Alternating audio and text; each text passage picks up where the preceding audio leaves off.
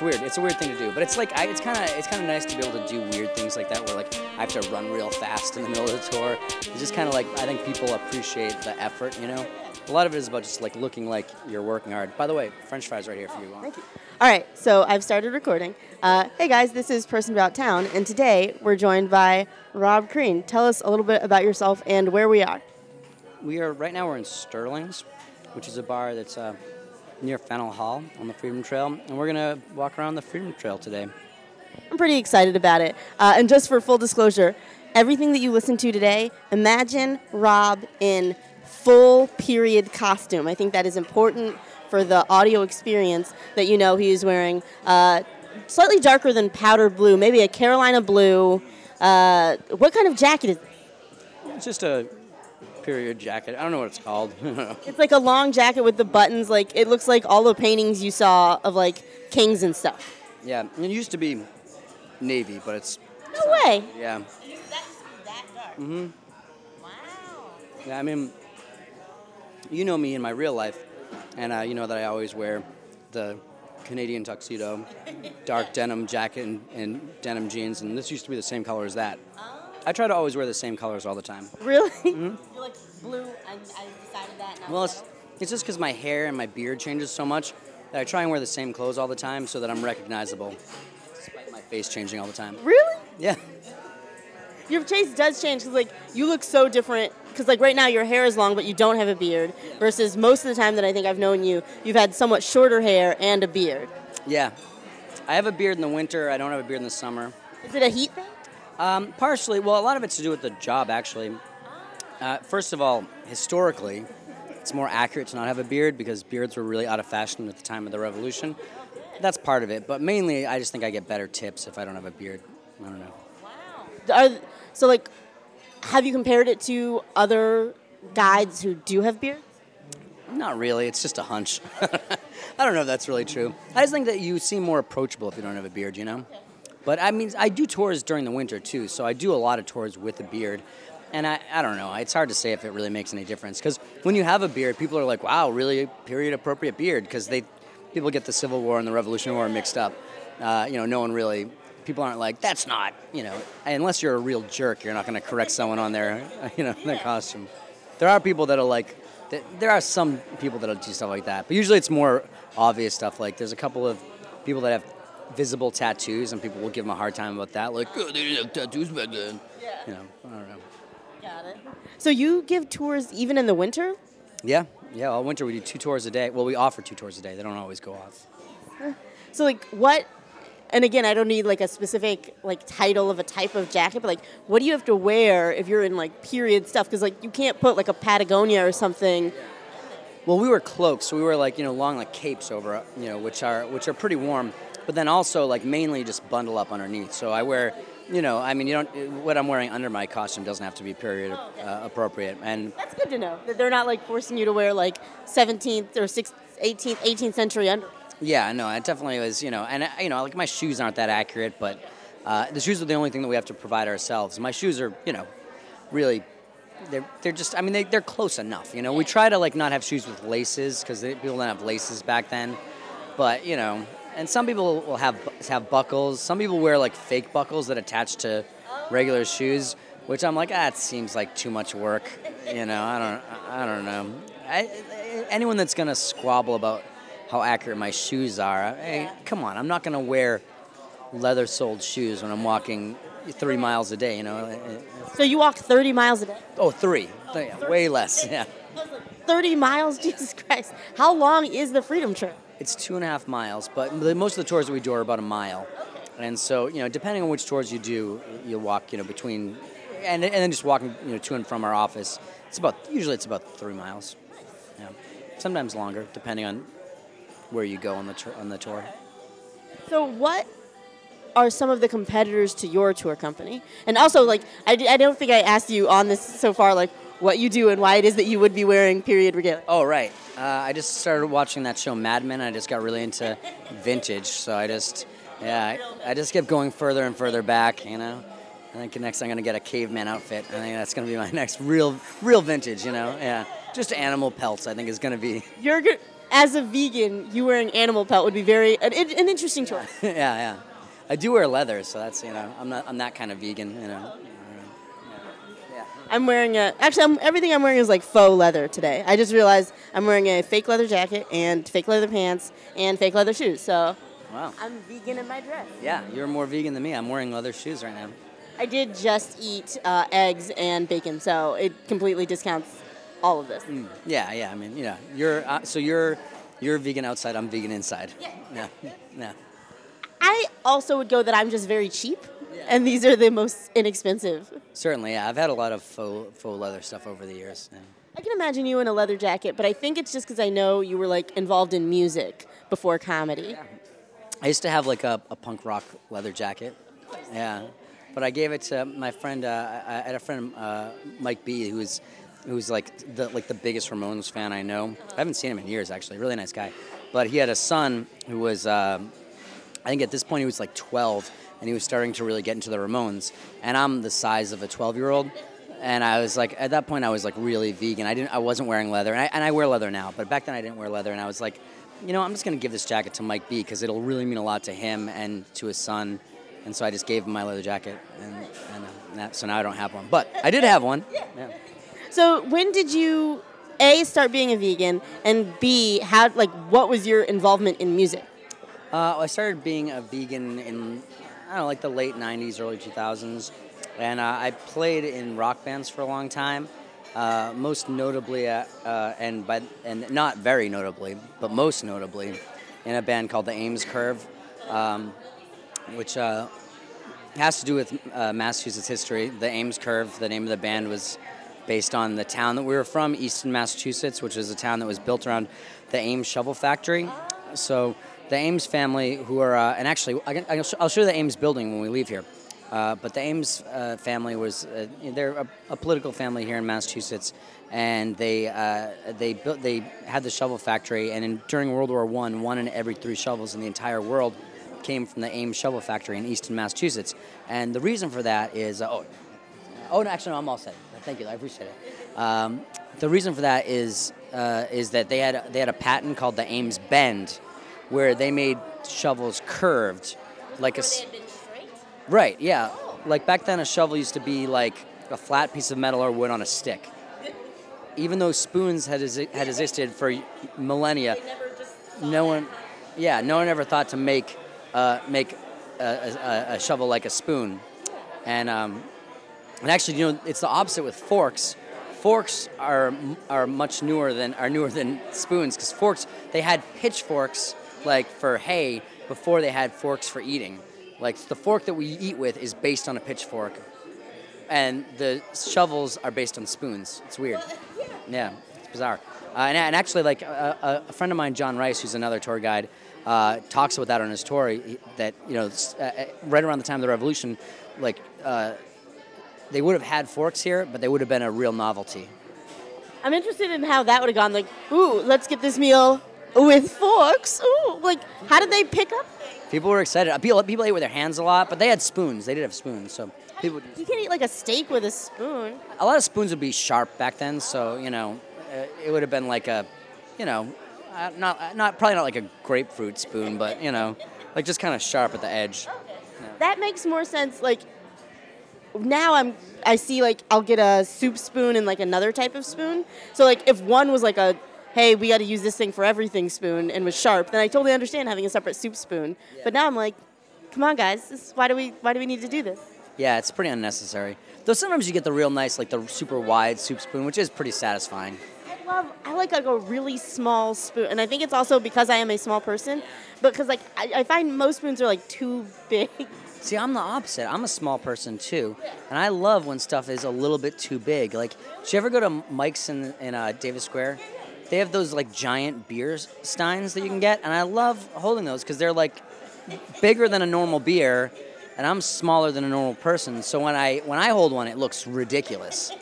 Like I feel like when anyone holds it, it's like, oh, it's a big beer, but when I hold it, it's like that's ridiculous. Yeah, I guess so my cell phone is very large, and I like that. I like having like an oversized cell phone, but I love having like like a very small bowl of things with like very small spoons and like almost like borderline doll-sized things. I love that. Yeah, well, I think that's why you're a lot thinner than me, probably.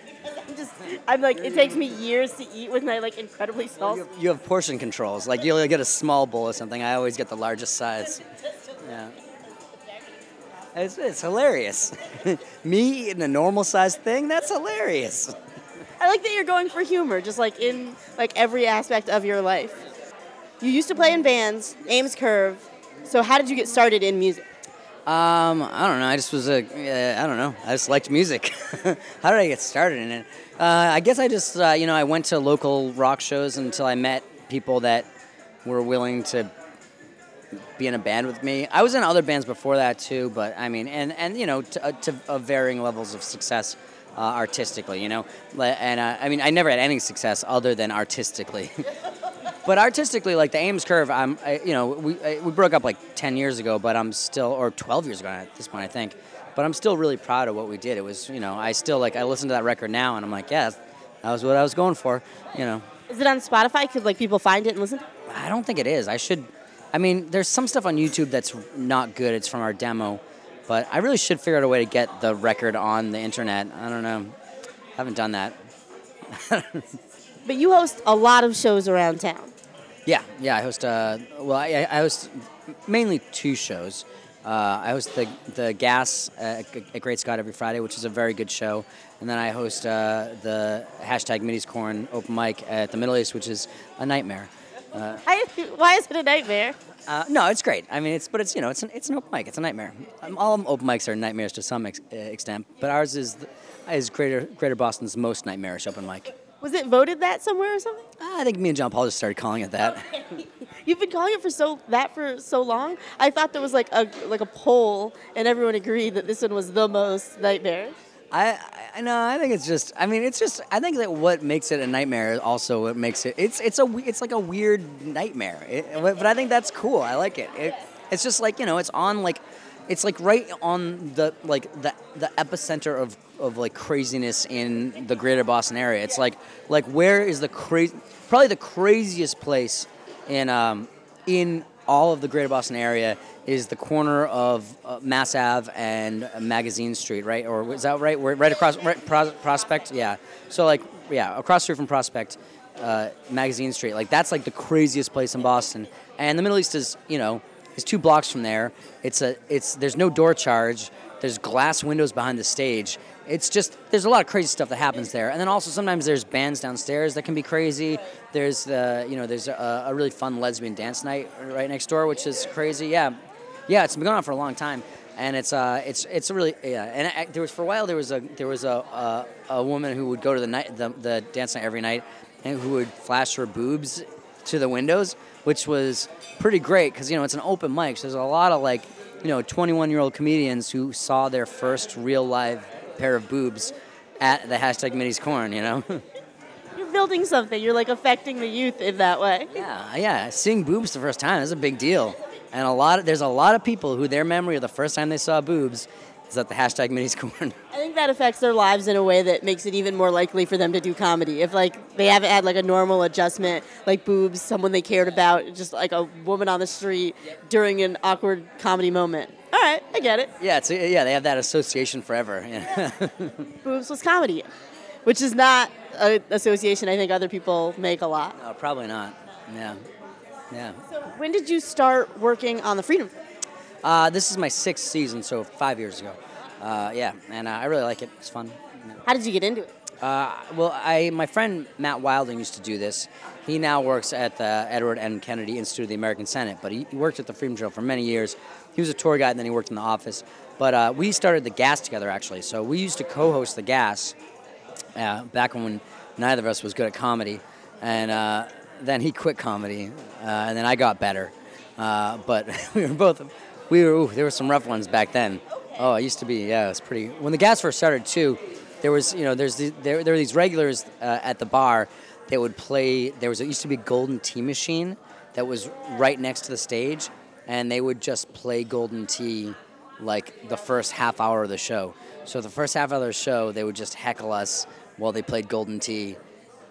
It was really weird. but kind of awesome in a weird way. You know, like I kind of liked it, and I especially like that happened and that it no longer happens. You know, it was a good thing to happen. Well, like you know, back then there was a lot of problems with the show, which was good because the biggest problem was that we were bad at comedy and bad at running shows. And so, like, it was great that there was all these other things. Like, we had bad chairs. We used to have lawn chairs, and there was these guys playing Golden Tee. It just was, you know, it was terrible. And all of those terrible things sort of overshadowed the fact that also we were doing a really bad job of running the show, you know?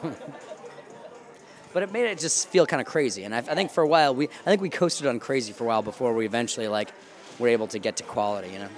When do you think that shift to quality happened? I would say about 2 years in, probably, you know, 2-3 years in. And when did the Gas start bringing in, like, outside acts? So, like, more differently than the, I guess, the more showcase formula that it is traditionally. Now I've seen, like, a lot of, like, the Gas presents, like big acts and stuff like that. How did that happen? Well, it actually started almost immediately. The first show that we did that was kind of a bigger show was Christian Finnegan. And he was a really nice guy. And he was really nice to us, even though we did a really bad job. Like, the show was kind of a nightmare. And not because of him. He was great. And actually, it was like, we didn't know what we were doing. We started the show too early. The show ended up being way too long. By the time he got on stage, it was great, and he did a really great job. But, like, we put up about all these people before him. It was just it was a mess. And he was so nice to us about it. And he's never been back. But he was really nice to us about it. You know, but but yeah, it was really bad. And that was early on. And a lot of that, you know, so there's different ways that we get the headliners. Partially, it's, you know, I work with this guy, Carl Lavin, who works for Bowery Presents. He used to have his own company called C-Cube Presents. That was him and this other guy, Josh Smith. That, you know, and they are, you know, they booked a lot of stuff around here, and they basically, like, they were you know, kind of a you know, they started booking shows and built their company up until the point where they got bought out by Bowery, and then Bowery, you know, took them on, and now they've been working for Bowery for a while at this point. And they, you know, they do really cool stuff. And it's kind of like, I like, you know, sort of like the Bowery philosophy is like, you know, kind of like provide the same type of venues as other places, but just be easier to work with than anyone. And just, you know, make sure, like, really focus on, you know, like, you know, artist and customer satisfaction. Like, make sure that people, like, have the best time at your show that they can to make people want to come back to do your venue, you know? And, yeah. So is Great Scott Carl's venue, or, like, does he just manage booking? So, yeah, he just manages booking. So it's owned by a guy, what's his friend? A guy named Frank. I've never seen.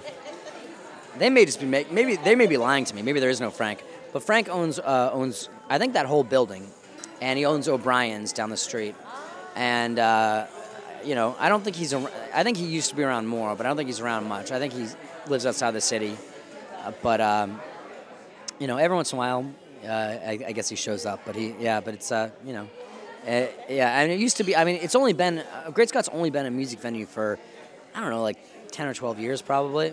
Yeah, I mean, it was like a music venue before, but it was like cover bands from BC would play there. It was like a BC bar, you know. Yeah. Yep. But then, you know, when CQ Presents started booking stuff there, they kind of like took over. They put in a sound. They didn't used to have a sound system. It used to be, if bands played there, they had to bring their own PA and stuff like that, you know. That's nice. Yeah, I thought that Great Scott had been around, like, since Aerosmith, and, like, that it is just, like, super established. I mean, the bar has been there, but it was just like, you know, it was, you know, I guess supposedly, like, their big thing that was like the draw for Great Scott for many years was that they did not card. And I know that you've been to Great Scott a lot, which seems ridiculous now because they are, like, one of the strictest bars now. I think it's because, like, you know, 20 years ago, I think they got in trouble. Oh, yes, thank you so much. Appreciate it. Thanks. So, you know, I don't know. It's weird. But, now they're really strict. There's so often that, for people that, like, don't have IDs who are clearly overage. They won't even like X them up and let them in. They just like they're like you can't be in here. It's weird. Yeah, I like that place though. I actually recorded a podcast there as well. Someone chose that as their favorite place. So wait, when did you start Mideast Corner? 10 years ago. Yeah, but 10 years ago. So back when I was in a sketch group called Anderson Comedy. So that's why everything I do is under the Anderson Comedy umbrella. So there was a bunch of us, and we started doing this. We did like a sketch show there, and we would do live sketches and video sketches. But then we also started booking stand-ups for like, in between. And so that was like what it was like for the first year that we did it. And it's not really a great room for like a show, but it's a good room for a mic, I think, And it's so we did that for like a year until we sort of transitioned. We started doing a talk show at O'Brien's, and so we focused on that being our main like show where we would produce new material every month, and then we started making the mic and the open mic, making the Middle East open mic, and we did that and at first open mic we've been doing it for 10 years, but originally it was monthly, then it was twice a month. And then most confusingly, 3 times a month, which was just, which just meant every week I would get 20 text messages from comedians being like, "Is the mic on tonight?" Is the mic, whether or not it was. Yeah. So, you've seen a lot of comedians coming through the scene. What are some of the changes you've seen in Boston comedy from 10 years ago to now? Less Jewish people. I don't know why. It's so weird. Yeah, it used to be like half of the comedians in Boston were Jewish and the other half were Irish, and now it's just all Irish guys. It's weird. I don't know. I'm like wondering what happened to the Jews. Like, did they all just move to New York, or like where? I mean, the ones that were here when I started, moved to New York or LA. So, what are some things that you see people when they are first starting? What are some things that you're like, dear God, if I see another open micer do this, I'm going to slip my wrist? There's so many things. I mean, really, probably the thing that is the worst is just complaining about the audience not paying attention to you. Because it's not their fault, it's your fault. Be more interesting. It's really, the mic's loud. That's what it's like. You don't have to come. There's 50 people there every week. If you're not there, then someone else gets up one spot earlier. Don't come if you don't like it. It's we advertise it as Greater Boston's most nightmarish open mic. So when you show up and it's a nightmare, don't be like, how would this nightmare? It's a nightmare. It's really, it's a difficult room. But you see people kill there. People have great sets there, and And the set is never, the killer sets are never, no one's paying attention to me, why am I wasting my time? Those sets never turns the show around. I don't know. It's just a waste of time. Just get up, if you're not enjoying your stage time, get off stage. Seriously, because there's someone ready to go up after you that is ready to do a better job than you're doing. So just get off the stage. No. That's the main thing. There's a lot of other stuff too, but, Also, I don't know, just child molester jokes, rape jokes, Hey, look, they're great. We can all agree. We all love a great child molester joke. But, do you know the government pays farmers to not grow corn because we have enough corn? Yeah. I feel like the government should subsidize child molester jokes. Okay. We have enough. There's no need for any new child molester jokes. We have enough. I appreciate that. As someone who has been at mics and had you see women in the audience, why would you say this horrible thing? Yeah, I'm happy that, and I wouldn't say this is some monumental shift since I started, but yeah, I'm happy that people are no, we're not doing this anymore. You're just cutting this out. I feel it's less. It's definitely less. I mean, I think it's definitely less. It's less with people who are there on a regular basis. You'll still get new comics coming for the first time and doing stuff doing really hacky stuff like that. And I think that's what's good about it is that it has become way more hacky than it is offensive, Cool. I think let me settle up the bill here, and then let's go walk around and see some other Freedom Trail stuff. That sounds great. Hey guys, we turned the recorder back on, and here we are, walking through the streets of Boston. School Street. And right across the street, you can see see this podium right there? Yeah. There's usually a statue of Benjamin Franklin there, but 2 weeks ago today, it was really windy. Do you remember it was really windy a couple weeks ago? They had, the Ruth's Chris Steakhouse had a tent set up in front of it, in front of the statue of Benjamin Franklin, and the wind blew the tent into the Benjamin Franklin statue and knocked it over. Oh, did it break? It fell over. I don't know if I'm sure it probably was somewhat damaged. They actually Gary has pictures of it, but they had it covered up like it was a murder scene. The statue was under under a tarp, and it's really weird. But let's go to the Parker House Hotel, which is right up here. And this is the Parker House Hotel is the longest continually operating hotel in the U.S., which is sort of a weird phrasing there, because there is another hotel in Chicago that has been operating longer as a building, but this one, there was two parts of it that were knocked down and then rebuilt, but not at the same time. So it was it counts continually. Yeah. Oh, you can hear Boston Calling. I wonder who's playing right now. Oh yeah. So I'll let everyone know. Oh, are you going inside? Yeah. Hello. Thank you. I've never been in here. I've never been down here before, but I want to check it out because down here, I've never seen it before, but there is, this is it. This is the door. This is Charles Dickens' door. Really? Yeah. Oh, wow, cool. Interesting. Yeah, so this is... Who's Charlotte Cushman? I don't know. Charlotte Cushman. She died here, evidently. She lived here for 4 months, and it ended in her death. It was a weird thing for a hotel to advertise. Yeah, ugh. This is a very haunted hotel, evidently, too. Really? Yeah, it's haunted by, supposedly the original owner, Harvey Parker, haunts it, and they say sometimes people will report they're in their room, especially if they leave the door open, and an old man will come by and say, "Oh, excuse me, I'm the owner of the hotel. I just wanted to stop by and make sure everything was okay. You guys have enough towels and everything like that?" And they'll say, "Oh, yeah, thank you so much." And he says, "All right, great. Well, have a great night. I'll see you later." And then he leaves. And the next day, they go downstairs to the desk and they say, "We met the owner last night. He was very nice." And they say, "The owner's been dead for 100 years." What is he wearing that people aren't like? Yeah, this weird guy dressed up in period costume. I think he's dressed in a tuxedo type of like someone that works at a super fancy hotel. That hasn't changed that much over the years, I guess. Okay, cool. I was otherwise it's if someone came to my door and they were dressed in the period costume you were in, I'd be like, "Why are you dressed like that?" Yeah. I would remind them that they were dead. It is in downtown Boston, so there is a lot of us. That's true. Yeah, I guess maybe if you've been walking around all day and you've seen people like me. You'd just be like, "Oh, okay." Yeah, this happens, I guess. So let's go upstairs for a minute. We just saw Charles Dickens' door, which I've never seen before, so that was pretty cool. Let's go upstairs. And so a couple things upstairs that are cool is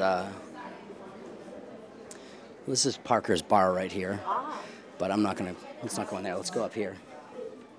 Here is this is Charles Dickens' mirror. So this huge mirror right here was in his room for when he would stay here, and he would rehearse his readings in front of it. Interesting. How big was his room with this huge door and this huge mirror? Well, I guess it was 2 suites, right? It was 138 and 139, so pretty big, I guess. Yeah. Yeah, but really into Charles Dickens here. Yeah, he was a pretty popular guy, I guess. Let's see, who's this? This is Whipple is his last name. Yeah, Joseph Reed Whipple. Is that? I don't know anything about him, but I love that is it Whipple? Is that wait? I feel like Yeah, it was the Sharmans, right? Yeah. Is it Whipple? I think it might be Mr. Whipple. It's either Whipple or Whiffle. It must be Whipple, right? Whiffle's not a name, that's a ball. Yeah, Whipple is a ball. Yeah. Or like somebody wrote a book about advertising, and it said, like, drop the toilet paper, Whipple, or something. That's why His Whipple's line was, "Don't squeeze the Charmin," because everyone would Charmin's so unbelievably soft that everyone would want to squeeze the Charmin. I love and Mr. unbelievable. Whipple, it was people couldn't believe how soft the Charmin was, and they would come in and they would squeeze it, and Mr. Whipple would have to say, "Don't squeeze the Charmin." And this is that guy, I assume. Yeah, they painted a portrait of him and put him on the wall of the Omni Parker House Hotel. That's what this is. That's right. Yeah. Omni is like a big international like conglomeration of hotels, but it's always been the Parker House Hotel. But more recently, the Omni Parker House Hotel. Got it. I like that the walls are like stucco. Yeah. It's nice. Just like that old. Classy. Yeah. And the elevators are like wood covered, and there's like a little border around each one. What is that? I want to say wainscoting, but I think I'm just making up that term. I like the term. Yeah. I don't know if that's right or wrong, but I like the way it sounds. I'm just going to use wainscoting for everything, and my mom will listen and correct me because my mom knows all those terms. Really? Yeah, my mom loves Home Depot. Like, we went there all the time as kids. So, like, she loves, like, putting up chair railings and, like, this sort of stuff. So she knows what all of these are called, and I'm always like, I'm sorry, Mom. So, Mom, I'm really sorry that I have failed you, and I don't remember what wainscoting is. Oh my goodness, this got really sad. So I noticed they asked us absolutely no questions when we just walked into this hotel. Yeah. Does wearing this outfit allow you to just walk into places? Well, I will say the Freedom Trail Foundation does have a very good relationship with the Parker House Hotel. But living in Boston, I found that you can walk into any hotel and just do kind of whatever you want. And anytime. They pretty much never ask you any questions. I do it all the time. Wearing, like, period dress and not wearing? Just wearing regular clothes. I just walk into hotels. Like, they really, like, as long as you're not, like, causing a scene, they really don't say anything. I do it a lot. Like, why? Well, it's a nice place to sit and just kind of relax, you know? Oftentimes, if I have, like, a couple hours to kill, like, usually I'll eat something or drink alcohol. Like, that's usually what if I'm being honest. But sometimes in the rare cases where I don't feel like doing one of those two things, or drink caffeine, I drink a lot of caffeine, I'll just go to a hotel and just sit in the lobby, and you can just sit in the lobby and read, and they really don't ever ask you a question. Because who knows why you're there? Yeah. You know, you could be there to meet someone who's staying at the hotel. You could be, I don't know, I guess that's the only, I don't have a lot of other. Now that you're saying that, there's a hotel I always cut through if I'm going to the Kendall movie theater. Mm-hmm. Like, I always cut through that Marriott lobby. Totally. And I've just sat down and, like, no one ever said anything to me. So, like, I'm like, maybe I can do this. Yeah, I think that you really can. And, they just have all these chairs, you know. They're nice chairs. They are really nice chairs, too. They just redid the whole lobby here, and it's different. It's a little bit more, I feel like it's a little bit more, I don't know. It's less open than it used to be, but it's kind of nicer. There's more like, there used to be more tables that had like, sort of like plush office chair, like really nice plush office chairs, but now it's all like couches and easy chairs, I guess. That's what you'd call this, right? Armchairs, yes. Yeah, like a wing-backed armchair, velvetish. I'm not sure if this is actual velvet or like some other more durable version of it with like a ribbon border and what are those, studs? Yeah, well, either way, I'm going to post pictures of these on Twitter. Yes. So Kanice's mom, you can look at my Twitter and correct Kanice on any mistakes she's made in describing these chairs. My mom might do that. My mom, I don't know if she knows how to build a chair from scratch, but she certainly knows how to, like, redo a chair. Really? Wow, that's awesome. My mom is, like, super handy. Like, we've had issues with, like, the plumbing in my apartment, and I know how to fix it just because my mom, like, if I were to go to my mom and be like, well, I called a plumber, she'd be like, for that? You wasted this much money for a plumber when you could easily do this? Yeah. I feel like my dad knew how to do tons of stuff like that, and I didn't learn any of it. Yeah. I don't know. Right before my father died, I was at his house, and we were, like, just sitting behind his house looking at, like, all the trees behind his house. Uh-huh. And he was just kind of, like, pointing at all the trees and telling me what kind of trees they were. And I'm like, why don't I know any of this? I don't know any of this. And I do these Freedom Trail tours, and people are always like, what kind of tree is that? And I'm like, it's wood. That's a wood tree. Yeah, you cut that down, you can make that into wood. That's like I have no idea. But then, like, I remember back to my childhood where my father would try and teach me stuff, and I'm like, oh, that's why. Yeah. I just was like, Batman, Batman, Batman. You know. Oh, yeah, I guess that has taken up space in all of our brains. Like, I can tell you, like, 80s teen movie stuff and, like, all that sort of things. I can tell that there are 3 types of trees. That is what I know. Yeah. Yeah, there's, like, a fir tree, palm tree, and other. Yeah, it's, I did environmental science. I know it's, really? coniferous, deciduous, and tropical, maybe? Okay. Or maybe tropical trees are no, because they never shed their leaves. Yeah. All right, so tropical's like a palm tree. Yeah, like it doesn't ever shed its leaves. It needs a certain amount of water just because it's used to like a tropical right. rainforest thing. Then, Deciduous trees shed their leaves. That's like, they shed their leaves. Yeah. And carnivorous are man-eating. Yes. Yeah. Yeah. That's right. Cones. Any Cones, cone, cone. is a coniferous tree. Coniferous. That's coniferous. Yes. And I always say deciduous, but that's different. It's Wait, what's deciduous? I think it's conniving. Is it? I don't know. That's Okay.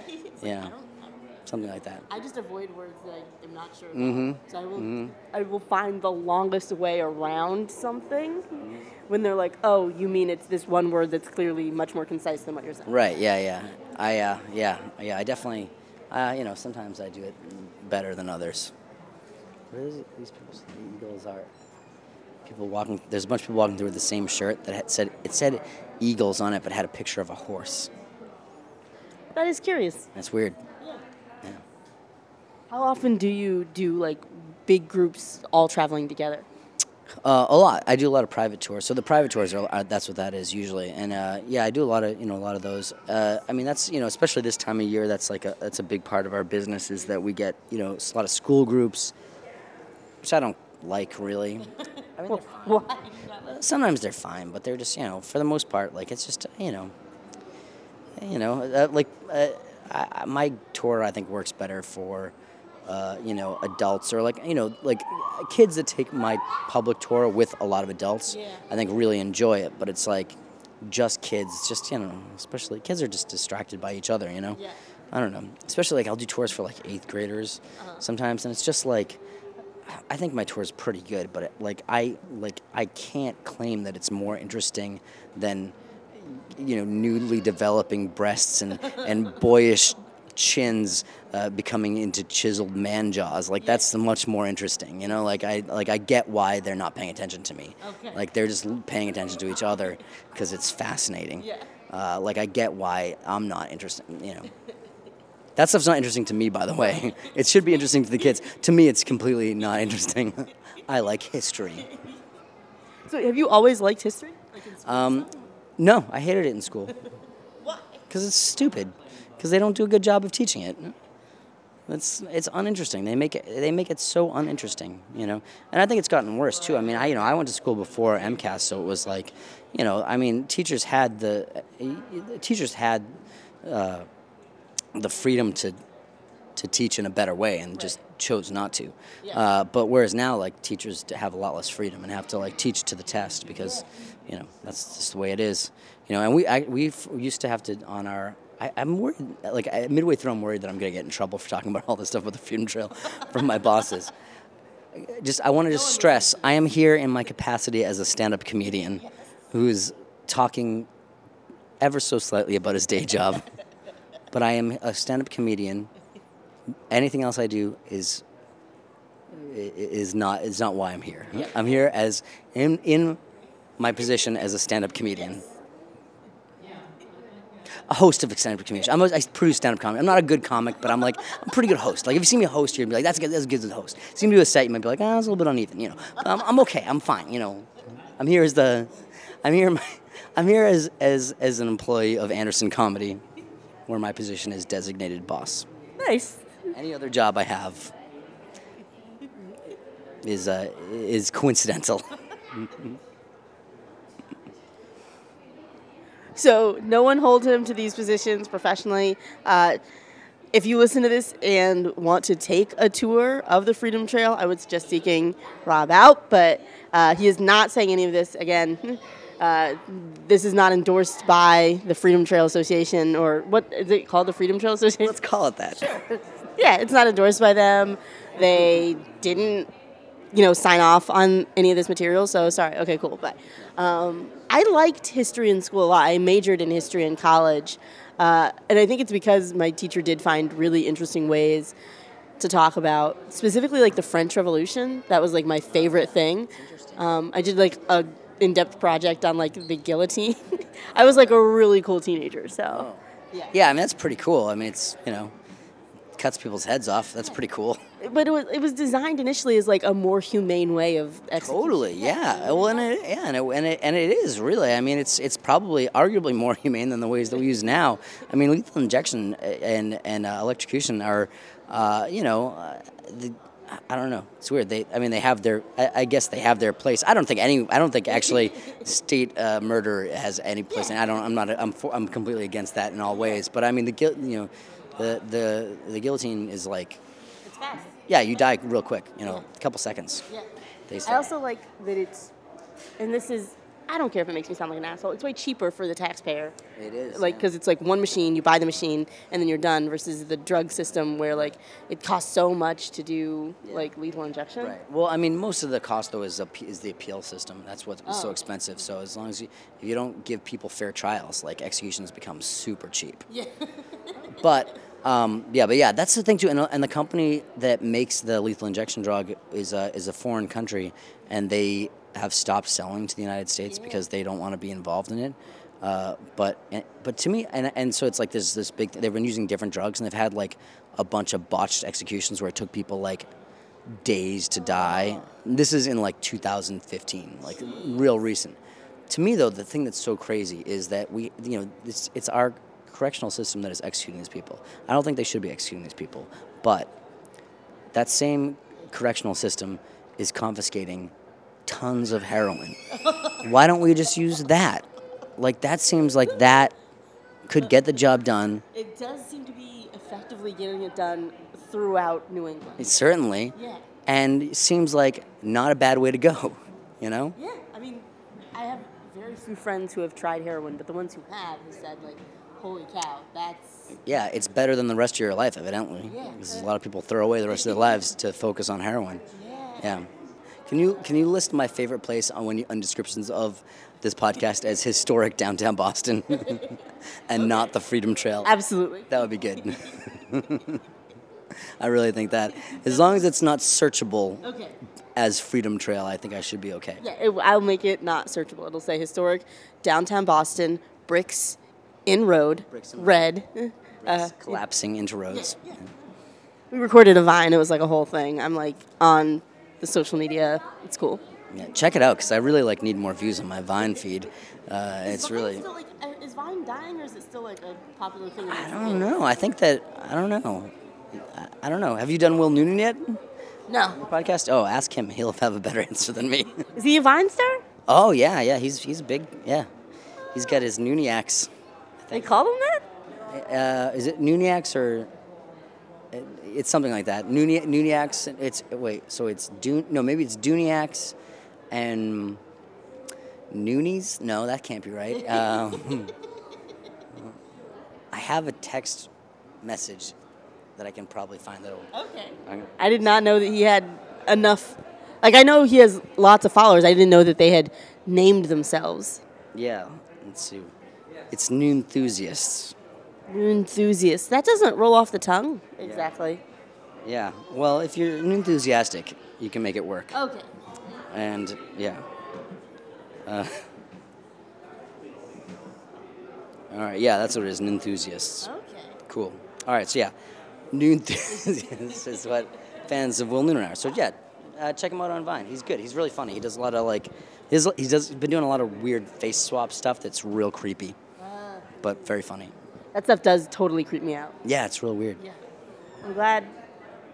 I think I mean, based on, of course I feel this way. Like, I'm glad I'm born now versus like 100 years from now when there are like realistic robots and like a lot of other things that like just we would find very unnatural.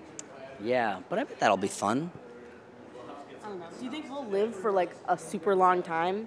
Like, do you think they'll have medical advances that make it so that we live to be like 150 or something? I think that rich people will live to be 150. I'll be surprised if I make it through my 60s, but Why? just family history, I was like, you're not doing heroin right now. So. Not yet. Oh, that's true. Yeah, Who knows? It could all turn around. Yeah, it's true. You discover it. And Yeah. that's what you've been missing this whole time. I do drink too much and eat too many carbs. So, it's only a matter of time. But they have medicines for all that. Yeah, it's true. Yeah, I guess. Yeah, well, for too many carbs, there's insulin, I guess. So I can get on that insulin. Can you, if you're not diabetic, like take that to help you like process sugar differently so that you like don't feel the effects of having eaten too many carbs? That can't be true. Dude, but if it was true, you could eat anything you want and then just be like... Just take insulin and then just bring your sugar level down. Maybe we should be doing more preventive insulin taking to avoid later onset diabetes. Like maybe if every time I ate an entire pizza by myself, I took a little bit of insulin, I could avoid later on getting diabetes. They should do that instead of us not eating whole pizzas by ourselves. I think they should just give us the thing so we can do whatever we want. Insulin, yeah. Yeah. What? You've lived in Boston for like tons of years. Yeah, I've lived in the same apartment I live in now since 1998. You are the person who's lived in the same place the longest of anyone I know who lives in Boston. Yeah, there's very few people who have lived in places as long as me. Very transient city. Yes. So, do you plan on staying here forever? I don't know.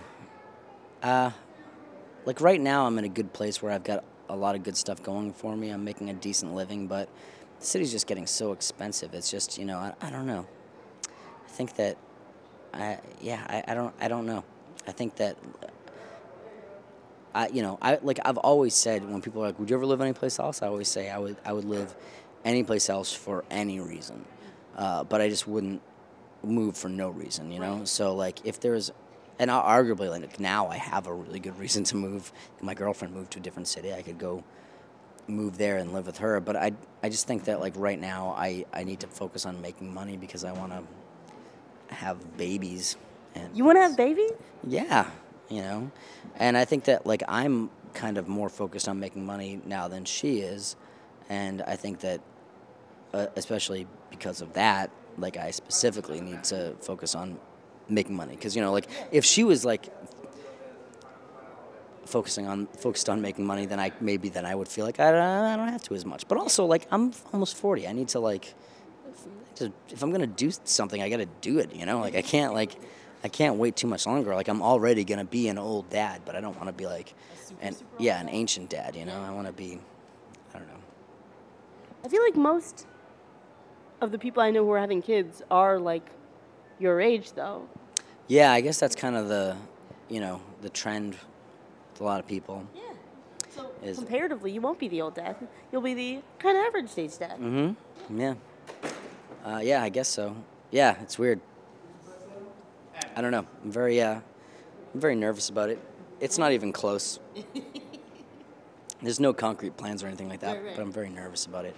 But What about, is it the child rearing or like, is that it? it's just money, just worried about money. Just want to make enough. I want to make sure. I don't know. I just feel like money was such a stressful thing when I was growing up, and I feel like it really, it was just really tough growing up, dealing with money. My family having money issues that I just, I don't want to like put kids through that. But then again, I turned out fine.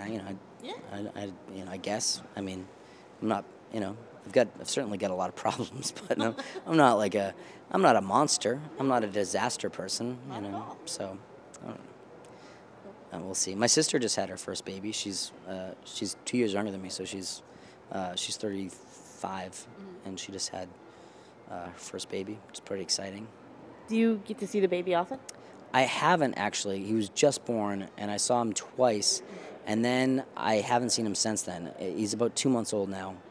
And I haven't seen him since he was like 2 weeks old because I've been sick.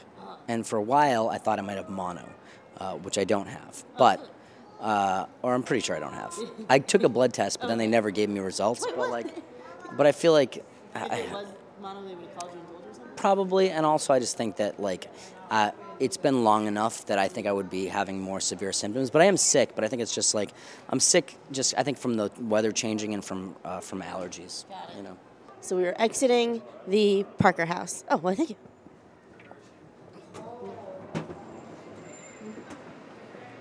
Walk down this way. Okay. I love getting the sound of going from the inside, sound landscape. Oh wait, this is the thing I was telling you about. Oh yeah. So this is. So yeah, friends, look up and see the North Church Tower, where shown with 2 lanterns, and you can see just the barely top of it. It's really, and it used to be, you could see the entire steeple, and now you can barely see it. It's very sad, but the plaque is still here. Yeah. Yeah. We're talking about how they built a government station, the MBTA Center, and now it is blocking the view of the North Church Tower. It's very sad. Yes. But, I mean, you can still see the top of it, I guess. I wonder if they built it to be glass so that this would still kind of technically You can kind of see it, but it's not...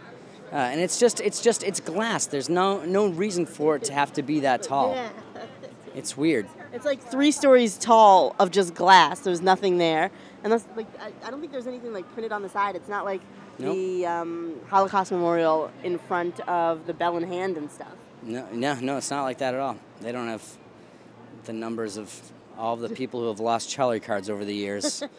It's all of the Charlie cards that have gone dark with unused fare on them over the years since Charlie cards were first instituted. How many do you think that is?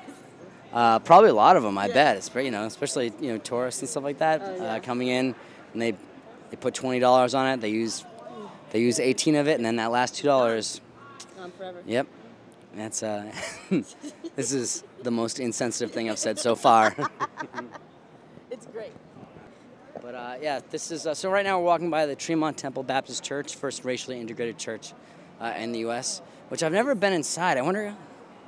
I mean, it's Sunday. They probably are having church services right now, but 2:30.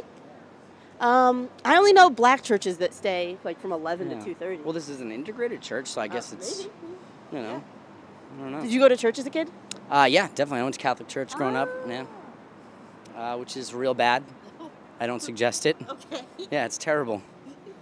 It's awful. Why was it awful? It's just really boring. It's really boring, and do you know, in most Christian services they have singing. Yes. And it's like a celebration of Jesus' love. Yeah. They have singing in the Catholic Church, but it's not that. It's penance. It's punishment for sins. It's terrible. That does sound pretty I went to a historically black church and there was a lot of singing and joyful praise. Yeah, we were all about love and acceptance and warmth. There's no joy in the Catholic Church. Sometimes there'll even be songs that talk about joy, but it'll be like, Jesus gives us his joy. It just sounds sad, and it's not, it's just terrible. Terrible music. It's just, really, people love gospel music. No one likes Catholic music. Yeah, I've never even heard it. No, you're never going to find, a CD of Catholic favorites in anyone's collection. It's just all terrible music. So describe what we are passing now. So right now we're passing the Park Street Church right here. And if you look off in the distance, you can see the Prudential Tower, the Hancock Tower. We're passing the Granary Burial Ground over here where a lot of famous patriots are buried. And we're coming up on the Park Street Church, which is one of the 2 oldest underground subway stations in America, which is pretty cool. And I'm reading a book about that right now. I've been reading it for a real long time. I'm almost done. But called The Race Underground, which is about the, let's see if we can jaywalk over here. The Race Underground is about the competition between these 2 brothers from Brookline, one who lived here and one who lived in New York, to make the first underground subway system in America. Uh-huh. and the guy who was here won. Oh. And he made the first underground subway system, which was from here on the corner of Tremont and Park Street to the corner of Tremont and Boylston Street, just about maybe, I don't know, maybe an eighth of a mile under Boston Common. It would definitely be... Why on earth would they need that? Well, because we wanted to be first. Later, in New York, they opened a subway system that was actually useful, but we were first. Yeah, I like that we still definitely rep the first transit system, like underground subway system, but we cannot, like in none of that can we argue that we are like a good underground subway system. Yeah. Well, I mean, yeah, it seems pretty bad living here, I guess. But I guess, like, compared to the rest of the country, we have an underground subway system. Yes. We have a subway system. We have public transportation, which I guess most of the country doesn't have. So I guess in that sense, we're doing okay. Yeah. I mean, it's still pretty bad, but luckily Charlie Baker just cut, cut $60 million from the budget over the last couple of years. So we may not have it for long. Yeah, so it'll be, I'm sure it's. Yeah, it's already worse, but I'm sure he'll cut more money from it before he's done. Oh, nice. Yeah. I think it's got to be better. My sister lives in D.C., and their train system just keeps catching on fire. Really? Yeah, they had to close it for like 3 days, like I think in the middle of the week. So like if you needed to get to work, you were just out of luck. Or maybe they replaced it with bus service, but it was just like, hey, the metro is going to be closed for 3 days because these fires keep happening, and we are not maintaining this very well. But it's so clean. It is so clean. Yeah. They don't allow you to like eat or drink on there. Yeah, a few years ago they arrested an 8-year-old girl for eating on the public transportation.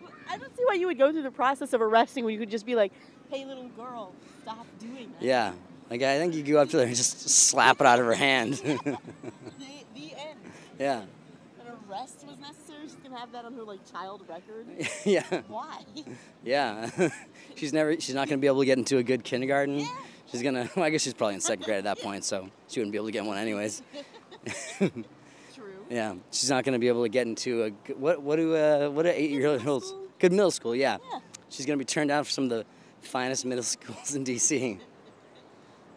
As opposed to here, on the way here, there were 3 people drinking out of tea bottles, but was actually vodka. Really? So, yeah. Tea bottles? Yeah, like Honest Tea. Honest Tea, yeah. All right. They put vodka in it, and they were just kind of like Yeah. slurping around. I really like that. There's a brand of vodka now that's called Poland's Suring, and like the E is drawn so it looks like a P, so it really looks like it's Poland Spring, which is funny because that's how most of my friends drink vodka, is out of a Poland Spring bottle. Wow. Yeah. All Well, right. John Paul Rivera, I guess. Yes. It's that one friend. I don't think he's limited to just Poland Spring bottles. That's true. As far as how he consumes liquor. Yeah. I remember at a party. Sorry, John Paul, if you didn't want people to know this. Maybe you don't know this. It was a basic bitch party, and there was so much vodka and Pinot Grigio. He just like combined vodka and Pinot Grigio and walked around with it, and like it was technically a wine bottle, but what was in it was vodka. Yeah. Did he have a name for that drink? No, but we were all like, we have mixers, like Yeah. whatever, man. Like whatever you need. Yeah. Yeah. That sounds. Weird alcoholic combination. That is a weird alcohol. Yeah. Yeah, I guess like if you're used to drinking straight vodka, I guess mixing it with anything isn't gonna make it worse. Yeah. You know, it's just. True. Yeah, it'll burn slightly less. Ugh. And The idea of doing that seems very painful. So does the group meet you here? yeah, so I have a private group. So my group is. Let me just check the name. All right, just gotta get their name on here. All right, cool. So they will hopefully find me. And what time is it now? There should be a guide from the Freedom Trail here. Let me see if I can find the. Okay. So before you do, are there any final thoughts you want people to know? Things that, like, deep, dark secrets you haven't revealed on, like, other podcasts? So I can get, like, I say the same stuff on every podcast. Oh, Oh, geez, what is this good scoop? Yeah. Let's see. It's probably all the same stuff that I've said on every other podcast. Let's see. I think the scoop is.